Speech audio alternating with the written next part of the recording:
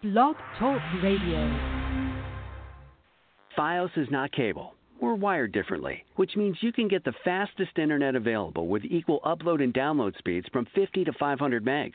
So you can upload 200 photos before your favorite song is finished. Click the ad and switch to Fios today to get our best offer ever. Hello, Blog welcome. Talk Radio.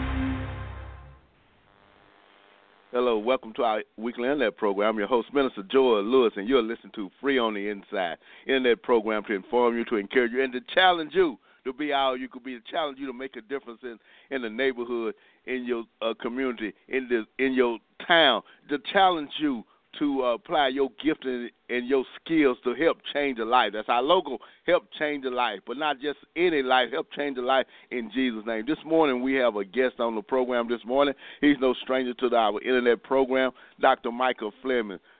This morning our topic is about criminal justice reform. Minister Fleming is working very diligently with the Faith in Texas, a multiracial faith movement for social justice. Faith movement is a part of PICO National Network. PICO stands for People Impacting Community Through Organization. PICO is a nation's largest network that develops civic leaders in low and moderate income, faith-based communication, economic, and racial justice. At this time, we have Dr. Fleming on the line. Good morning, Dr. Fleming. And we'll bring him up in just a second here. Good morning, Dr. Fleming. Good morning, Minister Lewis. How are you? Well, I'm doing great. Thank you for being a guest on our weekly internet program. I just did a little short interlude on the a program in the ministry which you're a part of. Will you give us more information on the Faith in Texas? Well, let me give you some background on why Faith in Texas has become necessary. We're living in a time or day and age in which you would think that many of the problems that we've had in the past, as they relate to racial inequality, widespread discrimination, a lack of respect for one another and church and God, that those things would have long succumb to the truth in terms of their value, and that we would be a people of one nation, one cause for the common good of all men and women, and forming viable communities. But unfortunately, that is not the case. And I guess in some respects, the Bible speaks to that when it talks about in the last days, many would wax cold in their love for one another, and we will become, treacherous and murderous and lovers of money and things as opposed to our fellow human beings. And that the only difference and the only way we're going to have the ability to make a difference is by the church being a light and being salt. We're called to be a unifying agent. And until we fulfill that role, we're going to continue to have problems. And what kind of problems are we talking about? Well, we're talking about when 90% of the white people in America who take the implicit association test and express an inherent racial bias for white people versus black people, and they're not even aware of it. Or when young black teenage men are being shot and killed by white police officers, and it triggers extraordinarily intense social commentaries about racial tension in communities, such as what took place in Ferguson, Missouri, and more recently here in Dallas, when mentally unbalanced individuals, be it a young white man or a black man, who are sitting quietly in their church or school, and then someone comes in and kills them, shoots them. I mean, it's a tumultuous time when it's not safe. It's not safe for our families. It's not safe for our children. And it seems like chaos is becoming the rule. So what needs to take place? Well, the first thing, there needs to be a new national conversation about race. And we need to be willing to acknowledge that we do have a racial problem and that we have a system in place that seems to favor one segment of our population and deny large segments of our population, which happen to be people of color, black, brown, red, and so forth. So what do? Well, we need to stand up. And when I say we, I'm talking about the church. So Faith in Texas, as you mentioned, is a coalition of faith-based organizations, congregations, who recognize that until we as a body of Christ come together, okay, and represent the kingdom of God and to manifest the power of God by manifesting the knowledge, the understanding of how to use the knowledge in a way that we can address the social ills that are so pervasive in our society today. And that is so true, Doctor. That is so true. And, you know, as you would, I'll give you a pause here for a minute. And you were saying something that I really was thinking about how we should be able to use those two. This social injustice that we're seeing and that we're experiencing, I'm talking about as a society, it's nothing new. These things have been going on for quite a while. But now since we are better equipped to handle these things, I'm saying that we could go out and go to our leaders and hold people accountable. At one time, we couldn't hold anybody accountable. But now, since we can, we have to make full use of these the information and the skills that we have. And I like what you're doing and some of the things that you're doing, because at one time, as a matter of fact, not one time, but you're very instrumental in helping ban the box in certain areas. Would you be able to share that with us regarding banning the box? Well, when we talk about ban the box, we are attempting to address the continued systemic disenfranchisement of segments of our population that are deemed inexpendable. And yes. What we're talking about is the overrepresentation of people of color in the correctional system, specifically as it relates to being incarcerated. And when those individuals are taken away from their families and taken away from their communities, all right, there's a significant loss of human talent and also of the financial and economic impact. Upon return, you would think that these individuals, after having served their time, would be embraced and allowed to re-enter society and become gainfully employed and begin to contribute once again to the well-being of our communities, and particularly our families. But unfortunately, that is not the case. We don't seem to be a nation of forgiving people anymore who allow second or maybe third chances. Individuals return with the mandate that they get a job, that they can contribute towards their family's well-being. In many instances, that means child support or restitution, various other kinds of financial debts and demands upon their life. Yet, less than 1/4 of those individuals are able to secure employment or housing or the other basic necessities that go with reintegration, such as insurance and so forth. And one of the primary reasons for that is a question on the application that asks if you are a convicted felon. And if you answer yes to that question, unfortunately, most of the time you will not get an interview. And that application may wind up being trashed. And so yes. the economic impact on our communities and on our families, and particularly the collateral impact upon our children, and the fact that research shows that when returning individuals are denied equal access to jobs, housing, and so forth, the children of those formerly incarcerated individuals are 3 to 5 times more likely to commit a crime, okay, to wind up with less education, and a poor economic and financial future.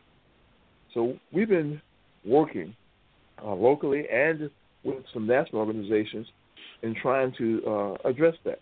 And there have been some good news and some successes.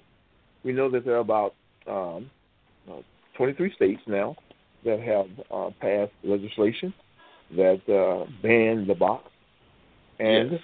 there are two cities here in Texas, Austin, and most recently, Dallas County has passed a local ordinance that prohibits the asking of that question until such time that you're actually considering offering an individual job, at which time then you can do a background check and use the information that you're able to obtain only as it relates to the job in which the individual is applying for. For instance, if you are applying for a job in the financial sector, as a bank teller or something, and you have a history of criminal activities or convictions related to financial issues, then that information can be used in determining whether or not that's a good match. But if you, for instance, have a drug possession, you're applying for a job in a warehouse, or you're applying for a job at a supermarket, as a truck boy, or you're applying for a job as a salesperson in a car lot or in a department store, then there may not be any correlation between your conviction and the responsibilities related to that job. And so why should it be used to continue to penalize you and punish you long beyond the completion of your sentence?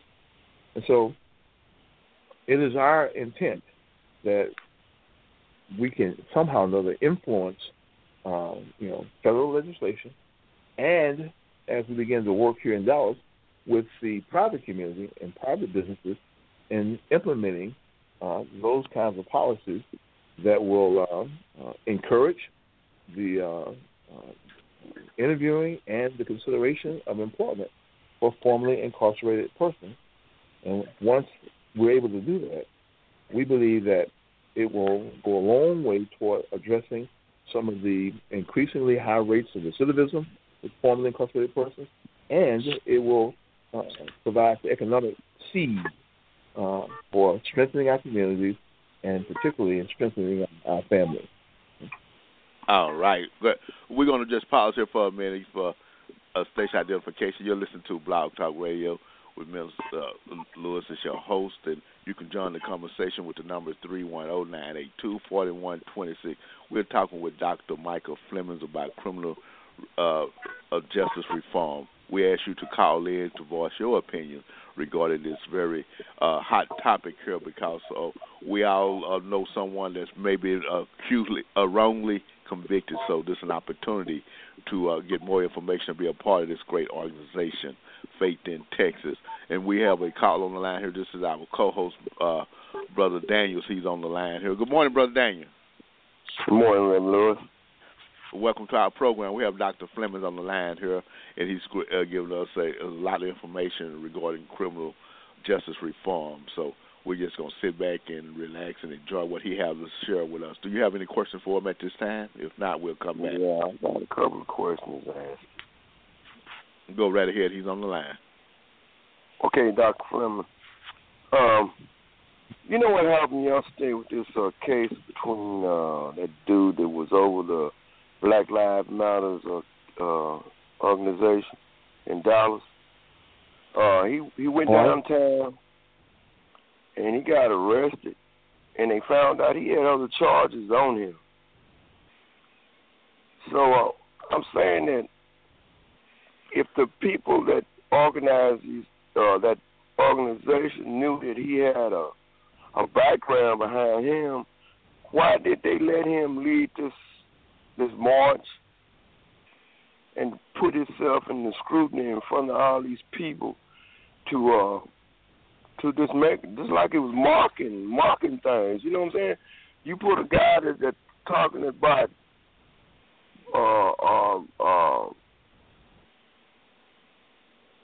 don't do anything wrong, and you got this guy, he got a history of child abuse.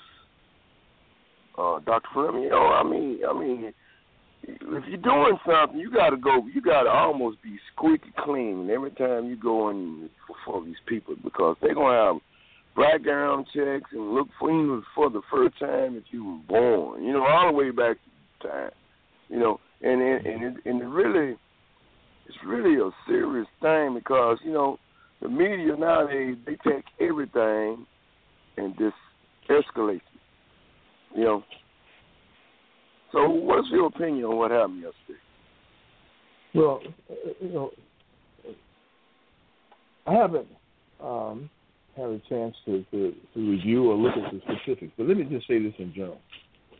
Having a background doesn't necessarily preclude anyone from being involved in community advocacy and justice reform. And having charges aren't necessarily convictions. And I don't know what the case is with this particular individual. But I know that in this country, there have been many individuals who have been in the forefront advocating for social and justice reform, who had backgrounds and who had arrest records that were primarily related to the system and its attempt to defame and to diminish the power and capacity of change agents. Okay? And I'm not saying that this gentleman's charges or past convictions aren't justified. I don't know. But I also know that oftentimes what we get through the mass media isn't necessarily reflective or indicative of the whole truth. And our mass media and our public media is basically in the hands of a few private, powerful people. And the news that's also presented today is a caricature, which means it's used to sensationalize and get ratings, and it's also used by the powers that be, as I said, to undermine the power and the viability of particular individuals and candidates who are attacking the system. So, that's kind of my take on it. Now, this gentleman, I don't know him, and I know that there's been some speculation about whether or not he should be in the forefront. But squeaky clean people don't necessarily exist anymore in what we call the field of community advocacy. I got another question for you now. A couple of days ago, we had a district attorney, a lady, her name is Susan Hawk. Yes, she has been drug use. It's been going on for about a year. She's been halfway coming to work. She was going to work. She was going to cases. She was going to trials. She was, I guess she was working. I guess she was working on cases. And they were sending people, sending some people up under her. So what do you think up under what happened? Do you think some of those guys that she sent to jail should be have retrials because of her competence? Now, Brother Daniel, it was allegedly a drug use now. They said she had a mental case, a mental issue that she was dealing with. And so it wasn't a drug issue that they per se. They said it was mentally imbalanced there. So, she did have that job, and I don't know how much work she was able to perform because they said she missed a lot of days of work. But go ahead, Dr. Fleming, and address that. No, she didn't. She didn't handle any trial. Most of her time was actually spent in treatment and hospitalization. Yes. And her primary problem was depression and I think it's bipolar depression. But she recently resigned because she recognized that she can't focus on her own mental health needs and at the same time run or oversee the district attorney's office. But most of the cases and most of the actual day-to-day operations is handled by her assistant. who handles and runs the office. That's the person who our governor will probably select to complete. So you're saying the governor is over everything now? Well, the governor's not over it, but the governor, as a result of being the head of state, is responsible for selecting a replacement when the district and our counties are unable to finish their term. If she had resigned about 11 days ago, there would have been a special election, and in all likelihood, a Democrat would have been elected. But since she waited, and I'm sure she did that at the prompting of the governor and other Republicans. Why she waited like that? Okay. The governor can appoint someone, and all likelihood will report appoint a Republican district attorney. Okay? And that's probably the only office in Dallas, for the most part, that is occupied by a Republican, because that office has been a Democrat for many years. But I don't want to focus on some of these individual cases. I want to talk about what needs to be done. See, the Bible tells us that when the wicked, and that means when the people who don't believe in or accept a theocracy, that is the rule by God, that His word and His principles become the standard for life. If we assume that there is a maker, that God created all things, and He said it was good, and then He put it under the domain of man. Okay? And it said, when the righteous are in positions of authority or in rule, the people rejoice, because there's an understanding that none of it belongs to us. It all belongs to God. And we're stewards. And we're here to use our talents and our time for the common good of all men. But when people don't respect God, and the focus is on man and his ability to get positions, to gain possessions, then that's wicked. And we can't expect to have anything other than what we got. And part of that is occurring because there are too many Christians, there are too many congregations, there are too many pastors who are satisfied with being in a church building on Sunday and proclaiming the gospel. And don't get me wrong, there's nothing wrong with preaching the gospel and proclaiming the gospel, because it is the way that we get people into the kingdom of God under the theocracy rule of God that then makes a change in life so that it is preserved the way God intended to be. But when we abdicate that role, when we're not aware of what's going on, when we don't form coalitions, when we're divided between Baptists and moderate Baptists and Methodists and non-denominationals, and we're only concerned about our house and our well-being, then the world goes ahead.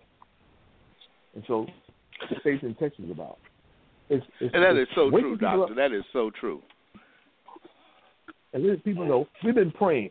And I'm a part of many faith-based organizations. I've been involved in many ministerial alliances, and I see people fervently praying for God to break yokes and for God to take the taste of alcohol out of the mouth of individuals suffering from addiction, and for God to move people from addictions and prostitution.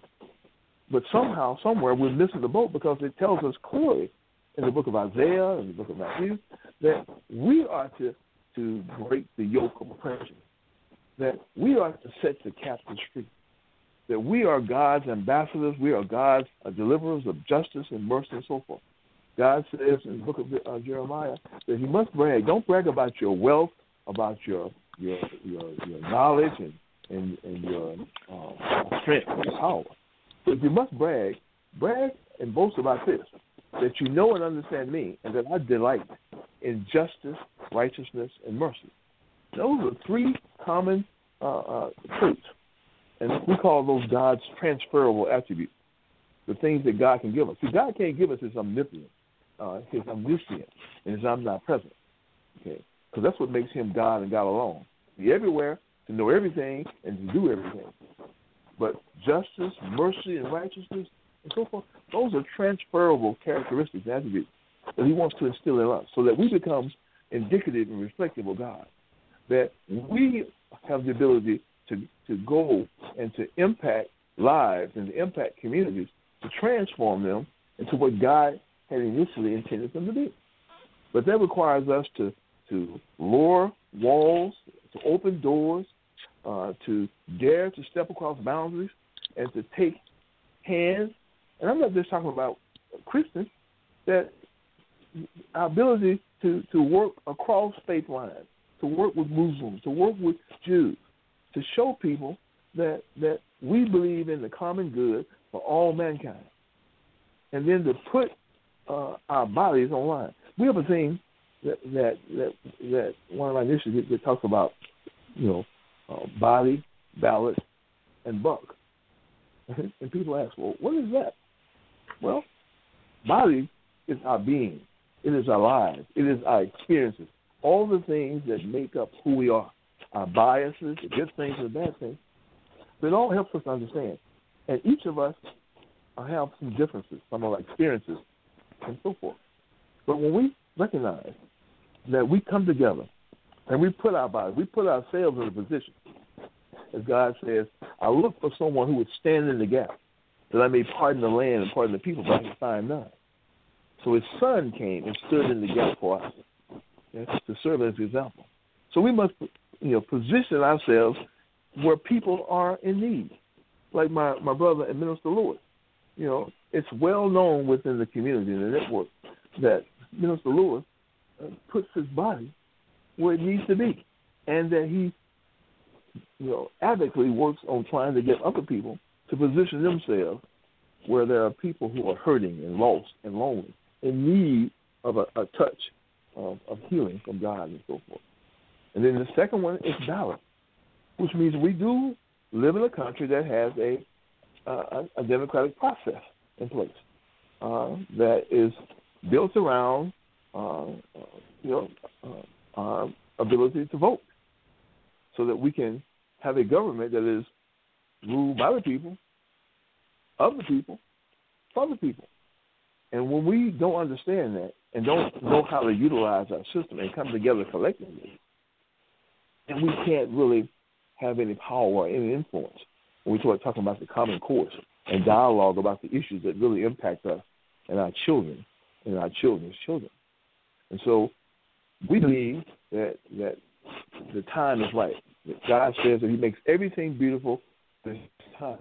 Time now for faith people, not only stand up, but to begin to collaborate and to talk about how we as a group, as a body, can begin to impact our system by getting involved and trying to put people in positions who share our values and ideals, or at least let the people who are in positions of authority know that we're going to hold them accountable and that we have the power to remove them out of office and put someone in. That's why we talk about. That is so true. We both, Doctor. Yeah, that is so true. As you were sharing those things, I was thinking how important it is for us to be actively and involved in people's lives. We didn't get to where we are by ourselves. Someone encouraged you.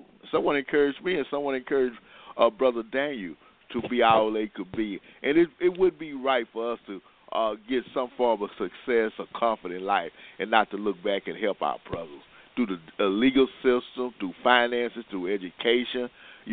Jesus said, when you are restored, you to help your brother. And in a sense, say, hey, when we get out of this, I'm going to look back and I'm going to encourage someone else. Because somebody else needs to know that they can get out of these things. Somebody else needs to know that this isn't the end of them. And as Brother Dave was talking about how people that are involved in social change and events and have criminal records. When I was younger, and I had an encounter with the law officers, and they ran a background check up, and I didn't have anything at the time. Then they said, wait a minute, you need to have something so we'll keep up with you. In a sense, that's controlling people. When they know, when they got something owe you, they say, wait a minute, you can't do this because we got this here owe you. And that's a shame that throughout life, as you was talking about justice, criminal reform, and regardless of what I done when I was 16 years old, I'm 46, 56, 66. Those things are still in my background. They're still a part of, let's put it this way. They're still a part of what I do in society. So I'm only able to go so far because of these situations in our life. But I thank God for people like yourself and other people that say, wait a minute, these things isn't right. This background check, hey, I went to school, I'm very educated now, I can't get a job because of something I done in my youth. It's something I'm being punished. I want to be a civic engineer, but because I checked this box, I'm unable to apply my God-given talents. And that's a terrible thing. So thank you for what you're doing. Thank you, Brother Daniel, for bringing that up, because sometimes we are scared to do anything because of what we've been doing in the past. And I'm guilty of it. I do jail ministry, brother, and I thank God that they allowed me to go to jail. But it's always that one time that they may pull something up on me, and I've been going down there for 10 years. They said, wait a minute, we've been looking for you. Wait a minute, I've been down here 10 years. You know what I'm saying?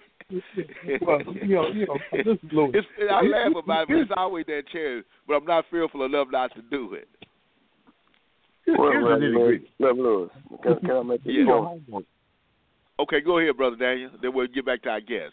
Thank you. I believe that the system has to have a check and balance area, because we are not only one of a few races of people that they are adding to society. Now, you got to look now. We got people coming from overseas to America now.